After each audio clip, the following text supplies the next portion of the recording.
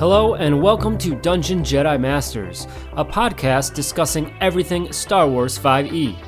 My name is Todd, I've got Tegan here, and we're looking forward to jumping into hyperspace with you. Let's go!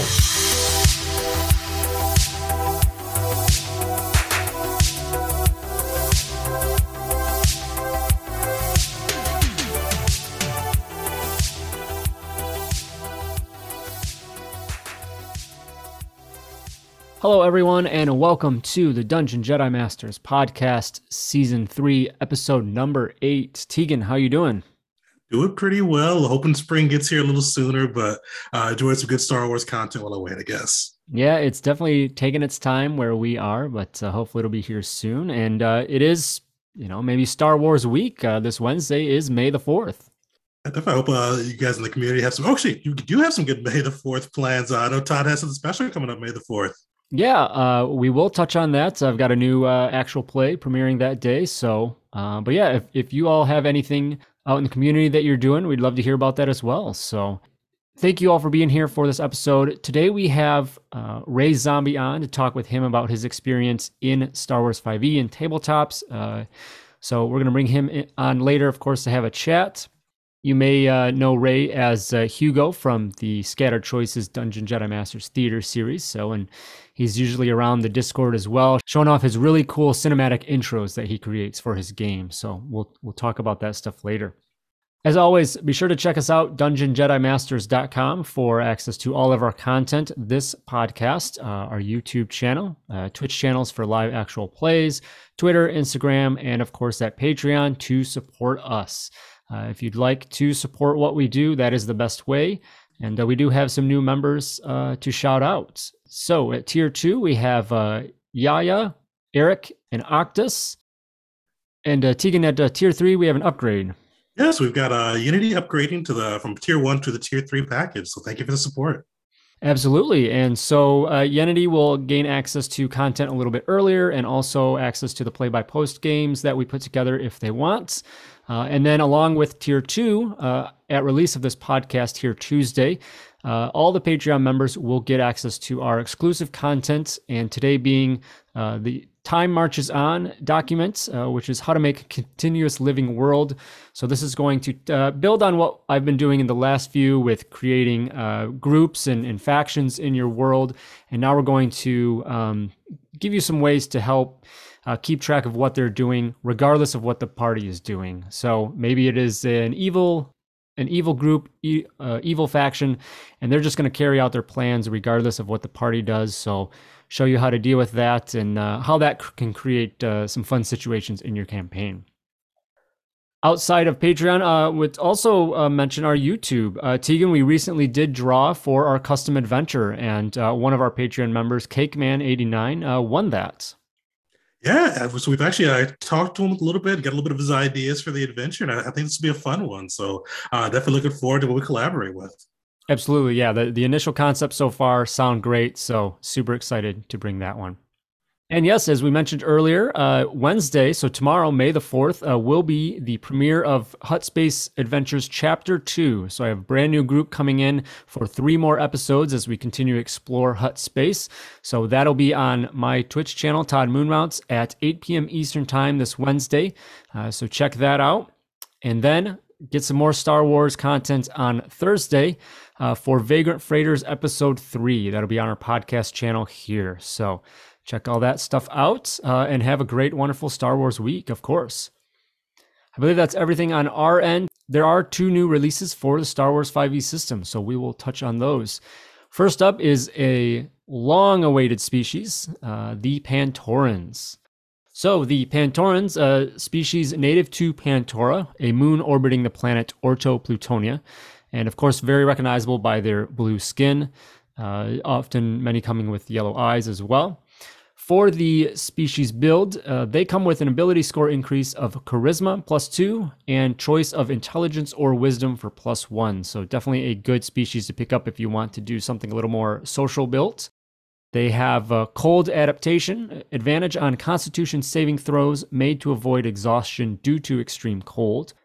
You have proficiency in the lore skill with their cultured feature.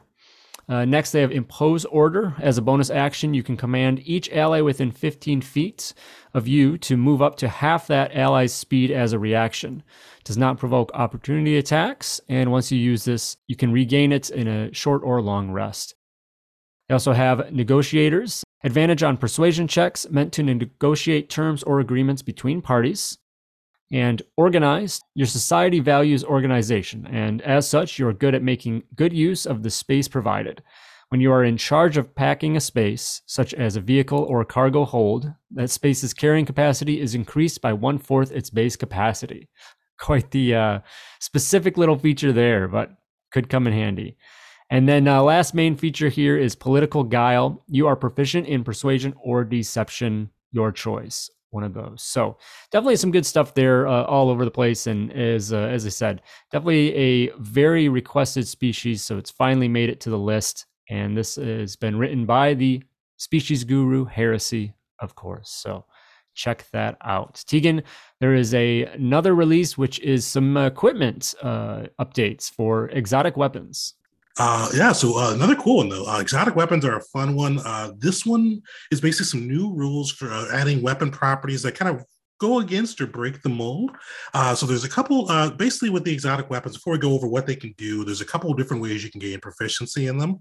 But in order to get them, sometimes your species may grant them, like with the bow rifle. Other times you may need to take the exotic weapon training feat to be able to pick those up.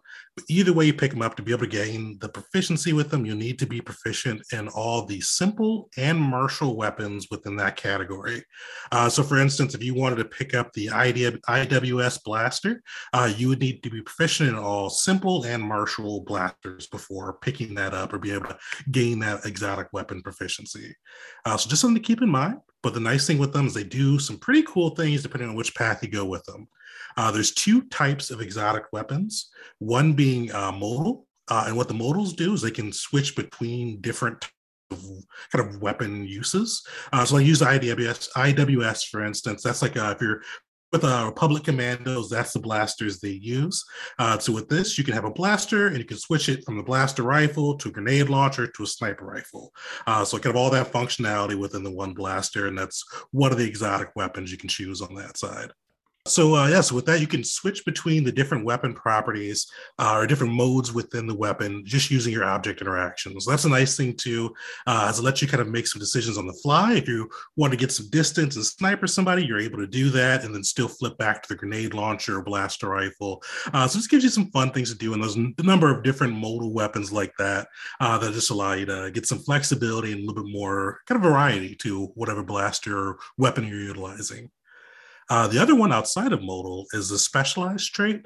And this one's pretty sweet if you had like a particular type of build you wanted to go for. But the specialized weapon allows you to bypass some of the core rules for making an enhanced weapon.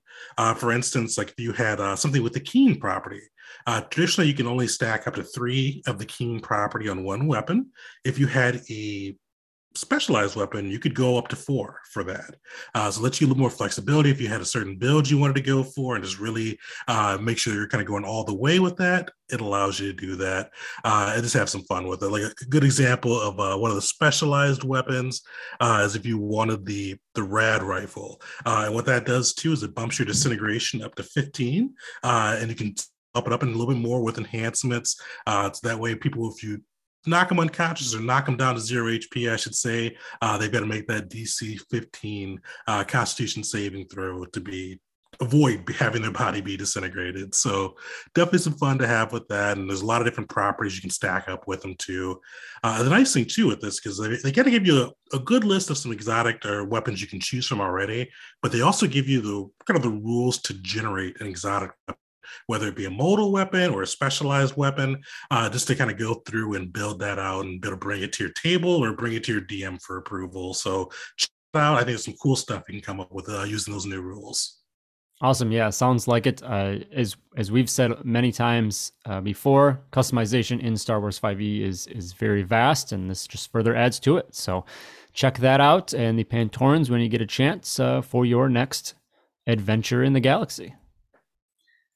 I believe that's everything on our end. So we're going to go ahead and bring Ray in here and chat with him about Star Wars 5e. All right, everyone, we have Ray Zombie with us. Ray, hello. How are you doing? Hello. I'm good, man. It's good to see y'all's faces in real time. I've listened to y'all speak about all this stuff for a considerable amount of time. Do we look So it's like we cool. sound? Honestly, Tegan, you're not white. I know that. I'd say the Star Wars fan talking about TTRPGs. So yeah, it's a hard bet to land on that one. Yeah. I was just like, who's this dude? Oh my god! And I got happy. Here we are. Diversity is a great thing in tabletops, and yeah, It let's sure is. quick plug. Tegan, you did a video on that recently, sure. so if you haven't checked that out, go watch his video on diversity in tabletops. So. Yeah, so Ray, welcome. As we're doing today, we're going to just talk about, your journey in tabletops and whatnot. So, start us off right at the bat. When did you first get into tabletops? What were those first tabletops that you got into? So when you say tabletop, I'm so new to everything, I think, right? Uh Tabletop to me is like the only thing I know about is tabletop RPGs. Mm-hmm. And then I guess like board games, that's tabletop, right? Technically, yeah. Technically. Yeah, like I don't know, I have a friend group here in Austin, where I'm living at, where I'm from, where we've been playing board games for a long time, and like these friends of mine are like super into board games, and like they got me into board games, and honestly, like it was just a lot of fun to play these board games. I never really messed with that aside from like Monopoly and stuff like that when I was a kid. But then intricate board games started coming out, and they started buying it, and I started playing with them. And my first real experience with something that is, I guess, equivalent to the idea of like what D&D or Star Wars 5e is King's Dilemma. And I don't know if you guys have played that. No, That's nope. like it's a game where like there's six of you, and you're all like advisors to a king, and it's like a generational game. Like you'll play a session, like D&D. You'll play a session, and then the next time you play, you're playing a new generation of the council who is advising the king, but you're like still uh tied down to your ancestral debts. So like in King's Dilemma, one of my choices at the very beginning was like abolishing slavery, and I was like, yeah, like abolishing slavery is dope. And then like I guess like 10 sessions later, like that came back, and it really affected where we were at the game at that point. Um, and like I fell in love with that, and Very everybody had a cool. good time. Yeah, and it was my first experience of like playing a game that would be affected by the games prior. And previous to that, I did learn. I had like played a little bit of D&D, like a session or two, and I guess that's like a super common thing where you'll start and then immediately it like drops off, and everybody like can schedule together and do all that stuff. I remember paying $50 to the DM because we were trying to get like books and stuff, and I'm like, yeah, of course I'll pay you $50, and then we never played again. Oh Oh, man. that's rough. Yeah, so I've always wanted to play D&D because one of the first experiences I had was being an orc, and one of the coolest things I was told while we were fighting was the DM like looked at me like I rolled well, and it was enough to kill the goblin or whatever it was. And the thing that threw me for a loop was that she looked at me and she goes, okay, like describe how you kill him. And I was just like, what do you mean describe? She's like, yeah, make it up. Like you rolled like really high, so you're gonna kill him really well. How do you do it? And at that moment I was like, oh man, like it's just a story you get to like say and you get to create with people. And I was so hooked on it from that second, and to just not play after that like really hurt. Oh man, uh yeah. yeah, so King's Dilemma was happening, and during that time I found out about Star Wars 5e, and like I'm super into Star Wars, so that's like I'm Great like people transition, meme. yeah. Yeah, and people meme a lot about like the prequels and like how politically heavy they are, but like I love that so much. And when I was a kid, I played KOTOR, and my favorite mission is when I think they're called Sarah Lucas, where you go to that water planet and Oh my you essentially god. become Yeah. a lawyer for this trial that happens. And that was my favorite mission, was just piecing together this dude's story and trying to get him out of out of jail or something like that. So I always loved the political aspect of it. My degree in college I got was American history. So I've always been into like that kind of stuff, and essentially just like being so into the story of Star Wars and like the political aspects of it and all that stuff. I found Star Wars 5e, and I thought that maybe like I could like put my knowledge into that. And while we were playing King's Dilemma and we were nearing the end, I was like, hey, like, do you guys feel like you would play like the Star Wars thing with me? Because no one else likes Star Wars to the degree that I do. Right. And has like I don't like, it sounds like I'm bragging, but it's so nerdy. Like no one has like the knowledge of Star Wars that I do. I see that a lot. You know, we do see people like, man, we're really into this, but our friends aren't into Star Wars. You know how to, you know, but you could still, you know, you're still playing a game, and right. Yeah. So it was just like, it was honestly like maybe like 8 or 9 months from finding out what Star Wars 5e was to then like joining like the Reddit, the subreddit, finding the Discord from there, and finding like other communities from that. And eventually, you know, like almost a year after that, I gained up enough courage, I guess, to actually dive in and start playing like the Star Wars version of D&D. Yeah, I mean, we've seen all your postings. You know, of course, you know, with your background in video production and things, you've amazing trailers. So your players are definitely blessed to have that, and some of the minis and landscaping stuff you've done. So I think it's fair to say, you know, from a lot that you and I have talked, you know, I know you've came to me for a lot of advice, and I think all those ideas have been very sound in you know, the way that you go about it. So, you know, I'd definitely say that, you know, it sounds like you've picked it up very well. Oh, yeah, no, thank you. And to your point, like, yeah, I listened to you guys a good amount. Like once I started like learning how you play D&D, I attribute a lot of like how I run stuff with Matt Colville, because I found him on YouTube. One of the first videos I came across was him describing his videos not being a set of rules, but more of like philosophy of D&D. And he went into talking about how this is like back in like 2017 or something like that. So this was before like a lot of like the online like movements to, you know, inclusivity and all that stuff. And he started off his series essentially saying like, go to a local library and like look around. You know, you have people like multicultural people just hanging out in your library. You introduce that in your D&D campaign. Don't just like let it be like a bunch of white males walking around, like introduce women, introduce minorities, you know, stuff like that.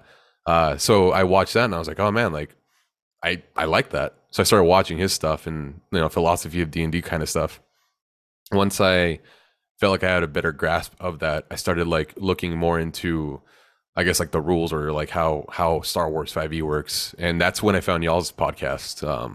And you guys were talking about like breaking down like the classes and such, and breaking down even just minute things like how to like build a character sheet. Like, what does that mean? So being able to like see your YouTube channel and doing all that stuff and like be able to like process that was really helpful. So then actually being able to speak to you like super helped. It super like made this very possible for me. Awesome. Yeah, great to hear. You know, we always love that feedback. And I think, like, you know, Tegan, I know you've been playing for longer than I have. I've been it now for as long as we've been doing this, good 3 years or so. And it's, you get almost so removed that you forget that there's still people out there that they come to this brand new and they look at that character sheet and it is, you know, it's a foreign language to them. Oh, for sure. Yeah, I ran a one shot a couple months ago with some of my friends from college, and I forgot like how intimidating the website can be with all like the 100 species and all the different classes. And as we're going through it, just one of those things that as we kind of grown up with the system, it just kind of adds a lot of different things, and it can be a bit overwhelming to see it all at once with fresh eyes. Yeah, so I think, you know, that's definitely been one of our goals is with all of that information, you know, can we hopefully make it digestible for those new players, you know, and I think we're doing all right in that regard. So, but yeah. No, I think you are. Yeah. Like overwhelming is like, that's not even the word, man. Like that, just going to that website and first seeing like a rule book, and I'm like, all right, cool. Like I got to read this whole thing, and then there's a Wretched Hives, and then there's Starships of the Galaxy, and then I found out there's a GM binder, and then they have a whole other like 4 other monster manuals just hanging out in there. Yeah. I think overwhelming in the sense that like I wasn't aware that pretty much like the player's handbook is essentially just like a foundation. It's just like, here are the building blocks to the game. And that's really, that's still geared towards a player, not even a GM. Yeah. And it wasn't until I went to the Discord, I'm just like, if in a video game, you go into a room and you find like you open up a chest and you find a weapon, and I'm just like, how do you do that in D&D? I think like I in the Star Wars Discord, the Star Wars 5e Discord, someone I asked, and someone was like, oh, like look up loot tables. I'm like, what's a loot table? And that opened up so much in terms of like opportunity, because then I realized that everything in this game is essentially crowdsourced. If somebody wants to get some kind of weapon or something like that, you go to the community and you're like, hey, like I know someone else has had this question. What did you use? And more often than not, someone's like gonna see your question and help you out, especially in the Dungeon Jedi Masters Discord. That's a good one. That's great to hear. That's one of my favorite things with the Star Wars 5e community as a whole. Is like just with it being a crowdsourced project, crowdfunded project, and all the different crazy things people come up with, and the willingness to jump in if somebody needs a stat block or an item block to come in and either help make it for them or just bounce ideas at the very least. Yep. Yeah, it's all about that transition as you start off, as you said, Ray, like, okay, somebody else probably has done this. And then I think eventually you once you get your own feet wet, then you start doing that stuff yourself, and then you just kind of take off, and then maybe you're the one answering those questions for somebody else down the road. So absolutely. So obviously you've played with me in Scattered Choices as Hugo, and that was an engineer. And then you're upcoming as Triple OK, the droid politician, which is a scholar. Either of those two, or you have something else that's a favorite class from Star Wars 5e? I don't know. I think there's a weird thing I think that's been happening as I've grown up. When I was a kid playing RPGs and stuff, like I'd always make somebody that I would want to be. Like the easiest thing would be like Skyrim. Like I always make like a big burly barbarian looking dude, and he would have long hair and he would have a beard and all this stuff. And like growing up, I've started to like get away from that. Like I don't want to be a different version of me. I've just been trying to like pick things that I do not like associate myself with. Mm-hmm. One of the things I started doing, I started playing a bunch of like Mass Effect. I started playing just women characters. In Cyberpunk 2077, like that whole run was just through a woman character and just like trying to play differently. So being able to, Hugo was completely different than what I am. I made him, I portrayed him as like a weak-willed, like really influenced dude who was just trying to like find like acceptance. And I was able to, it's weird. D&D is kind of like therapy, because like I was able to inject like some of my own personal stuff through him, and it made it better. And it sucks we only got to play, like the 6 games or whatever, because I felt like I could have like ran with that dude for such a long time. But being able to like I'm talking to the network execs about about season 2. Yeah, we'll see. Yeah, man, like being able to run through him and like using tech stuff and not trying to fight, not trying to go back to the burly character who fights up front, the tanky character. And then Triple OK, like I deliberately said, like, how can I make this dude not be good at all at fighting? Give him the worst dexterity, give him the worst strength, make him rely only on his mind and his wits and his ability to like talk to people. And if I understand, if I get in a fight, then like I'm probably not going to do well. Except in our pre-fight thing, I got to throw a rock, and that did really well. It was a good shot.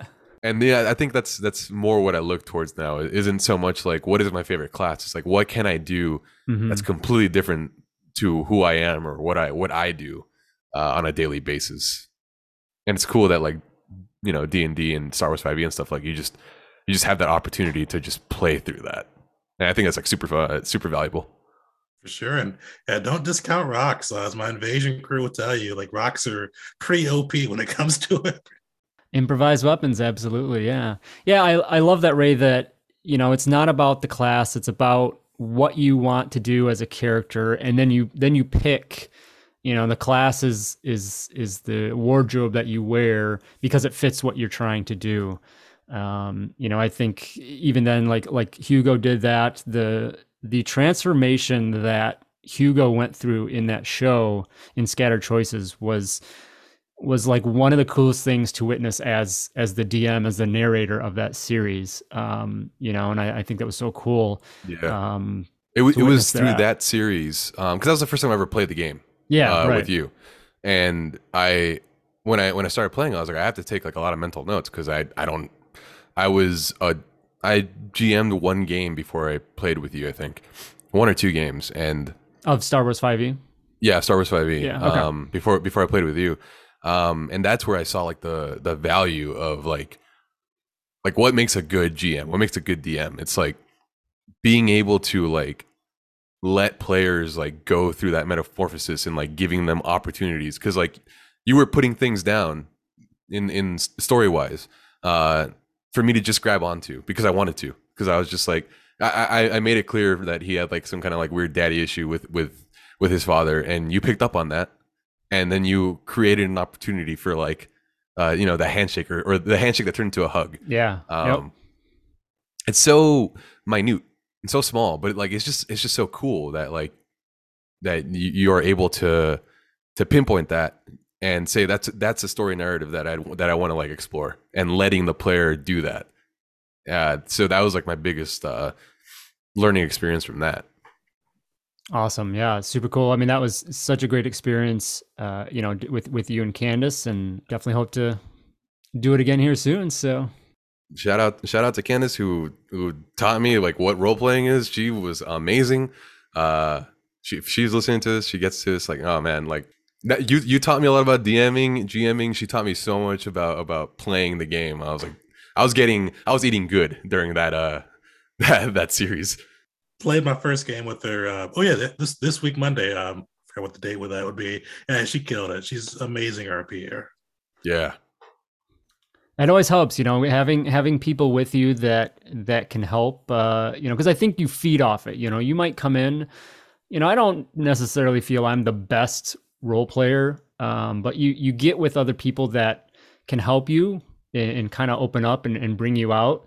I think you're gonna, you're gonna have a much better time. So, like, I think, if anyone out there feels that same way about themselves and maybe a little reserved or whatever, maybe like if you open up, maybe somebody else opens up, and then you're going to start feeding off each other at the table, and you'll be surprised what comes out of that. I think going back to what you said about what got you hooked, Ray, when you got to describe that first kill in Tegan's first game, in my first game ever of Star Wars 5e, we were at our game shop, and I remember one of the other players told me, like, describe that. What does that look like? And I was exactly like you said. And I'm like, oh yeah, okay. And it was just, and then these other players who had experience, they brought that energy. And then I started to loosen up, and then, that chemistry was built amongst the party as a whole. And it was just from there, just hooked, and it was a good time. Yeah. And like what I found through all this stuff, it's very, very vulnerable to role play. Because you're like, you're putting yourself out there, and like, I'm not like an actor, and I just at points I'm just like, all right, cool, like let me just like fall into this character, because like I don't know what else to do. And being able to be in a space where everybody around you accepts that, and not only accepts that, but then like encourages it, and then they role play. Then you go back and forth. Like that's like beautiful chemistry, and being able to find like a group that allows you to do that.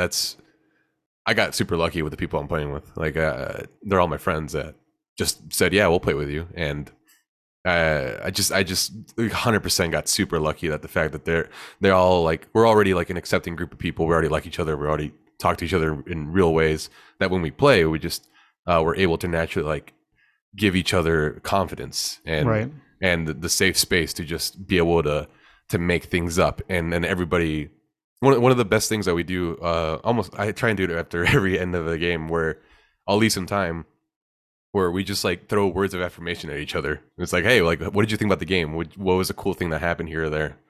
And Hell yeah. yeah, it's just like constantly like just making sure that the person who's role playing or whatever, they're doing a good job, and that you're applauding that, because it's super hard and super vulnerable to do. I think Colville, I think it was Colville that touched on that, and it's rather than at the end though, you like at the beginning of letting the players do the recap. And Yeah. Tegan, does that sound familiar? I know. I think so. I think he's mentioned that before. Yeah, basically, I think the concept, whether it's him or somebody else, but you let the players do a recap, and then that helps you as a GM understand what do they remember, Yeah. what do they remember, what did they think was cool, things like that, and then that's what you kind of focus on. So I think you could pull some of that out of the end recap that you do as well. You know, there's just the general, as you said, affirmations in a thing, which I think is amazing. But that also could be, you know, utilized as a tool as a DM GM to pick up on what really stood out. Yeah, 100%. Like, I do the beginning part where I say like what happened last time, to pick up on like what they thought was cool. And like this previous session we just did, it was awesome because it was just role playing. Like, we just sat down and they essentially found a home based cantina, and then they all sat down and for 2 hours they just talked to each other and explained like what's going on, what the plan is, all that stuff. And I just sat there and like listened and was able just to like, you know, take notes of what they thought was important. Which I think is like probably like the when you've done a good job, I think is when you're able to just like sit back and just like let the like all the players just play without you having to interact or interject or do anything. And because it just means like they're into the world, and like you did, and like you all created that together, and that's super awesome. 100%. You definitely have the buy-in at that point. It's kind of cool to see where they kind of wind up taking the story at that point too. So Yeah. a lot of times they may pivot into a completely different direction and just kind of make a whole different synergy than you'd have expected. Yeah, 100%. Absolutely.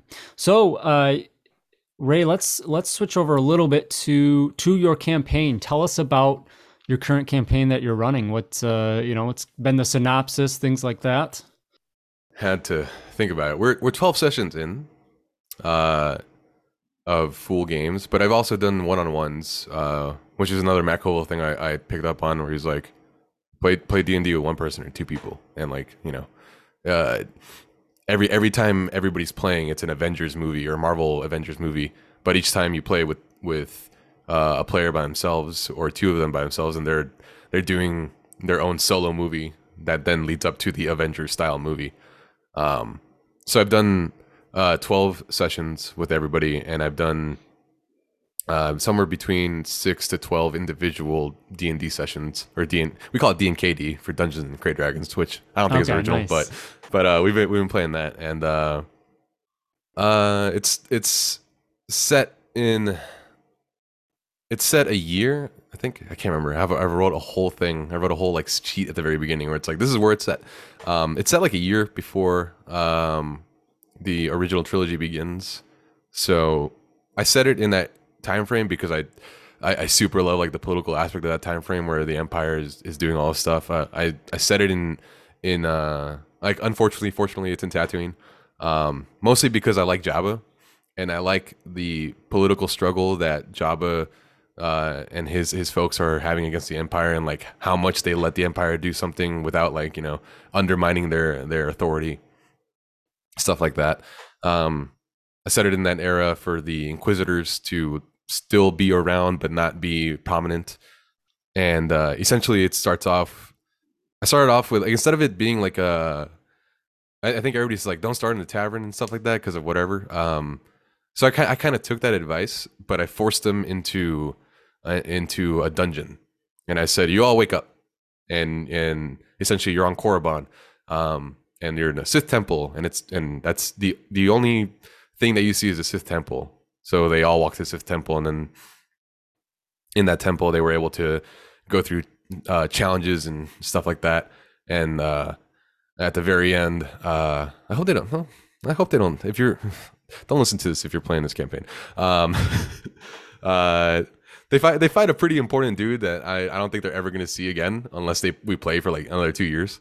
And that dude like beats them up like terribly, and then they wake up and they're all like in this prison cell on a ship, and they're just like they're just going like through space.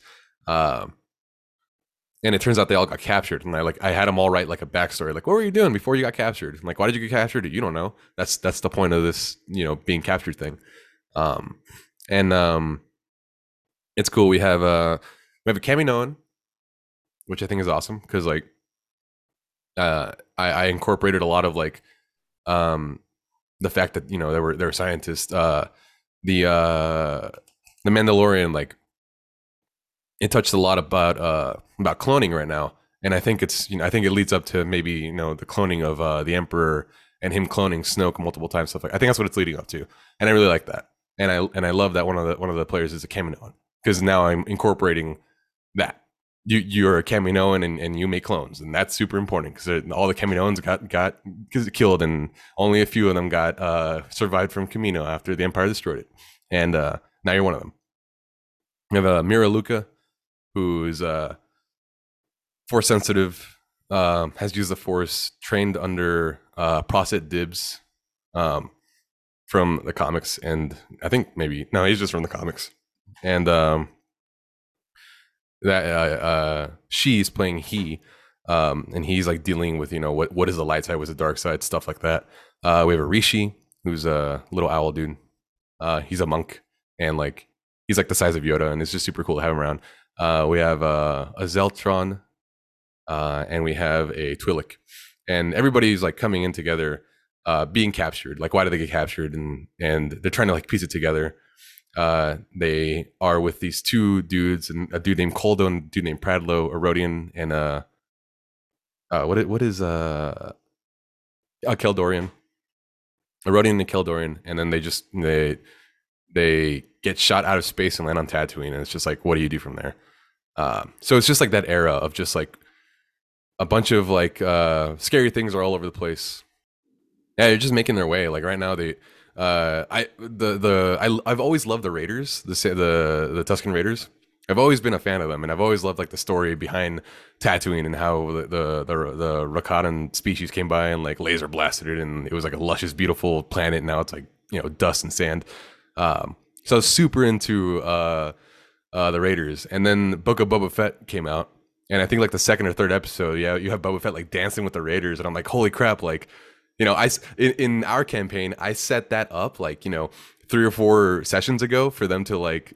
They stole your idea, huh? Yeah, 100%. They were gonna do the dance. They're gonna do all this stuff, and then like the Book of Boba Fett comes out, and pretty much just like gives me like a better like basis as to like how to incorporate this stuff and how to use it, and and then there's like this I have like a whole thing written out between what Jabba's doing there and what he wants, what the Empire's there and what he wants, and how Jabba's using like the Raiders, using the bounty hunters, using the Empire, like what he's trying to do, what his ultimate goal is, and then like I have that all conceptualized, and then I have Bib Fortuna in there, and it's just like a lot of stuff. There's just a lot of stuff in that era. It's Tatooine, whatever, but it's been fun, and it's been awesome that these folks that like they don't know Star Wars as well as I do. They one of them has seen like maybe a couple movies, and she's killing it. She's killing it as a role player. She's Amira Luca, and it's just awesome, like being able to, I don't know, just make up stories of something that I super love with people that are like super cool about it, and they're bringing in their side of the story. Like we're just all building a story together, and I'm just sitting there loving every second of it. It's awesome. Perfect. And I know you guys are 12 sessions in. What's been like a campaign highlight for you? What's been one of your favorite moments so far? Oh man, definitely the one-on-ones have been awesome. Recently, we had the Rishi. His name is Wix, and the dude found. So they're all on the run from the Empire, because the Empire they found like a thumbstick that contains like information on them. It's encrypted. They can't figure out what it is, but they know like that the Empire has it on them. And then this character Wix, this little owl, like he's a monk. His character's a monk, and like he finds a church, and in the church there's this woman who's like running the church, and her name's Alexis. And then she's like, "Yo, Wix, like let's go hang out. I can tell you're force sensitive because you said what's the force, and I'm force sensitive, but I don't want to tell anybody about it." In that moment, I'm just like, how do I make this work? I'm like, she was a sentinel for the Jedi and didn't agree with them and went over to go form a church in Tatooine. And during that, they had like this like spiritual journey where they consume themselves with the Force and like stop time for just themselves. And this works for me because like if you've seen Star Wars Rebels, there's that point where Ezra gets sucked into like the world between worlds, and he's like, he goes like back in time to save Ahsoka for a second, and then like throws her back. I never liked that kind of stuff in Star Wars. I was always into the grounded Star Wars. I never liked reading any of the books that were set post trilogy. I always liked Old Republic books. My favorite series is the Darth Bane series. But then I saw that episode of Rebels, and I'm like, this is amazing. Like, how do I experience this with in D&D? So we had that like whole like crazy journey together, and he came out of it the other side like really like confused and like freaked out, and then accidentally like told the Empire essentially the entire like campaign structure and who all is there, and he just ratted everybody out. And then like it was just me and him playing that. I was laughing while it was happening. He was like, what do I do? Essentially he meets a dude, rolls a natural 20 on a charisma check, and I'm like, holy crap, like this dude loves you, you're the best friend. Like you guys start talking, and then during the conversation he's talking about his party. They're talking about the Kamino, and he accidentally says she, and I say, cool, like this character just picked up on that. Roll me charisma if you're gonna for the deception of it, because he's trying to like back up from that, and he rolls a natural 1. Oh, and I'm just like, this is amazing, you know. So then yesterday we all get together, and that's part of the conversation is like, what did everybody do while they were, and they're all in their solo movies? And then he's just like, I ratted everybody out, and everybody just starts yelling at him, just like very upset of what's going down, and just like, I don't know, it's just like just being able to see the story that you guys have put together, and then seeing everybody react to something that is pivotal and like affects everyone, but no one but one player like causes to happen. Like that was amazing. I love that part. Yeah, that's super cool. I mean, every player can have an impact, especially, as you said, when you pull them out like that, and how it all can come together so well. So yeah. Awesome. Ray, could talk another half hour or more with you. This has been fantastic. Leave us with one. I mean, you've had lots of great advice, I think, through the interview so far. But is there anything else you would add for a new DM, as a newer DM yourself? Definitely with some sessions under your belt. But what would be something you would provide to somebody else stepping into it for the first time? I guess like I would hopefully you. If it's cliche, right? Like, if you want to play it, like you have to do it. But like I got lucky enough that I found a group of people that wanted to do it and like said, yeah, sure. If you run it, we'll play it. And essentially like I stopped like second guessing myself if I could. And then I was just like, all right, let's just do it. Like I can do it. Sure. And then just started playing. Like that was the coolest thing, was just stop being afraid of playing it. It's just a game. It's just, you're just making a story with your friends. It doesn't have to be super complicated and super scary to run a D&D or Star Wars 5e campaign. Cause like, it's not just you making the story. It's you and everyone you're playing with. Right. You're all working together to make something happen. It's not, the onus shouldn't all be on the GM or DM. It's a collaboration.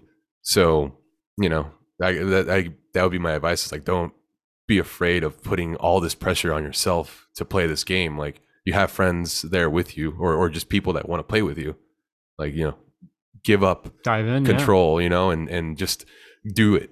And once everybody's comfortable, you're gonna just it's all serendipitous. The entire thing is serendipitous. Like somebody will do something 20 sessions ago, and it will come back like, you know, in the next session that you play, and it narratively it works out so beautifully because you just allowed the thing to happen. You didn't force anything to happen. You didn't put it on yourself for it to happen. It just happened because you guys were both working together to make a story happen.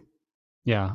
To the point of like diving in, I remember a few conversations with you of asking, you know, am I doing this right, advice and things like that. And I do remember a few things here and there where by the book, probably not the way you would do it, but it was still sound in your judgments and calls and things like that. There was nothing wrong with what you were doing.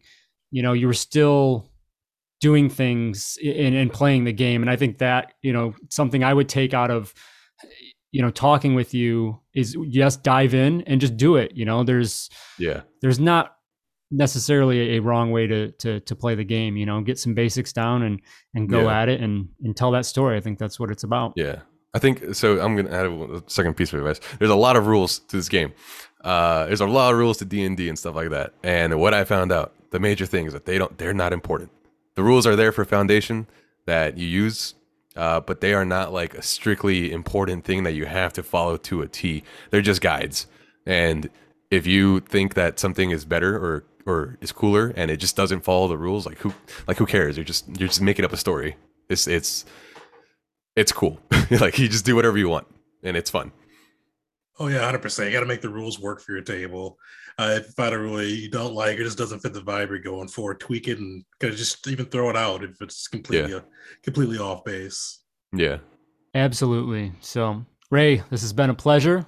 We'll have to probably get you back and talk some other time. So we will see you. So this episode airs on the 3rd of May, and the following day, May the 4th, will be the premiere of our Hut Space Adventures, where you all can see Ray in action as Triple OK. So I'll be 31 that day. There you go. Happy birthday. An old man. Oh, it's your birthday, May the 4th? Easy there. No, my birthday's May the 3rd. Oh, I'm one day off. Awesome. Look forward to that. Again, thank you so much for being here with us, and we'll talk to you again soon. Thank you so much for this, guys. I appreciate it so much. Thank you. Oh, thanks for joining us. All right. That was an amazing conversation with Ray. Would love to have another chat with him down the road. I think there'd be so much more to talk about. So that is going to be it for us today on this episode. Looking ahead to next, as we kind of got behind there, we're going to go back to that discussion on Wretched Hives, especially now that we've had a little bit of an update there. We talked with Steve recently. So Tegan, tell us again, give us a heads up on what that's going to look like. Definitely. So there's a lot to dive into. We'll probably go a little bit in depth on some of the new weapon properties and some of the new rules for the chassis that Gally talked about, just so you can get a good view of them and know how to really bring them to your table or utilize them if you are playing a PC. And then we'll probably go over a little bit more of the tool rules that got expanded out too, just to show you some of the different options that are available to you now. I know Steve said there could be more to come on that side, but still just going to give you a little heads up and a little peek on what to expect when utilizing those rules with your players. Yeah, lots of great content in that rule book, so that's what we'll be touching on. In the meantime, thank you again, everyone, for your support, for following, for listening, everything like that. If you're listening to this on Tuesday, be sure to come out tomorrow on May the 4th for Hut Space Adventures, and check out Vagrant Freighters on Thursday as well. Having a wonderful May the 4th yourself, and we will see you on the next one. May the Force be with you. Have a great May the 4th, and may the Force be with you.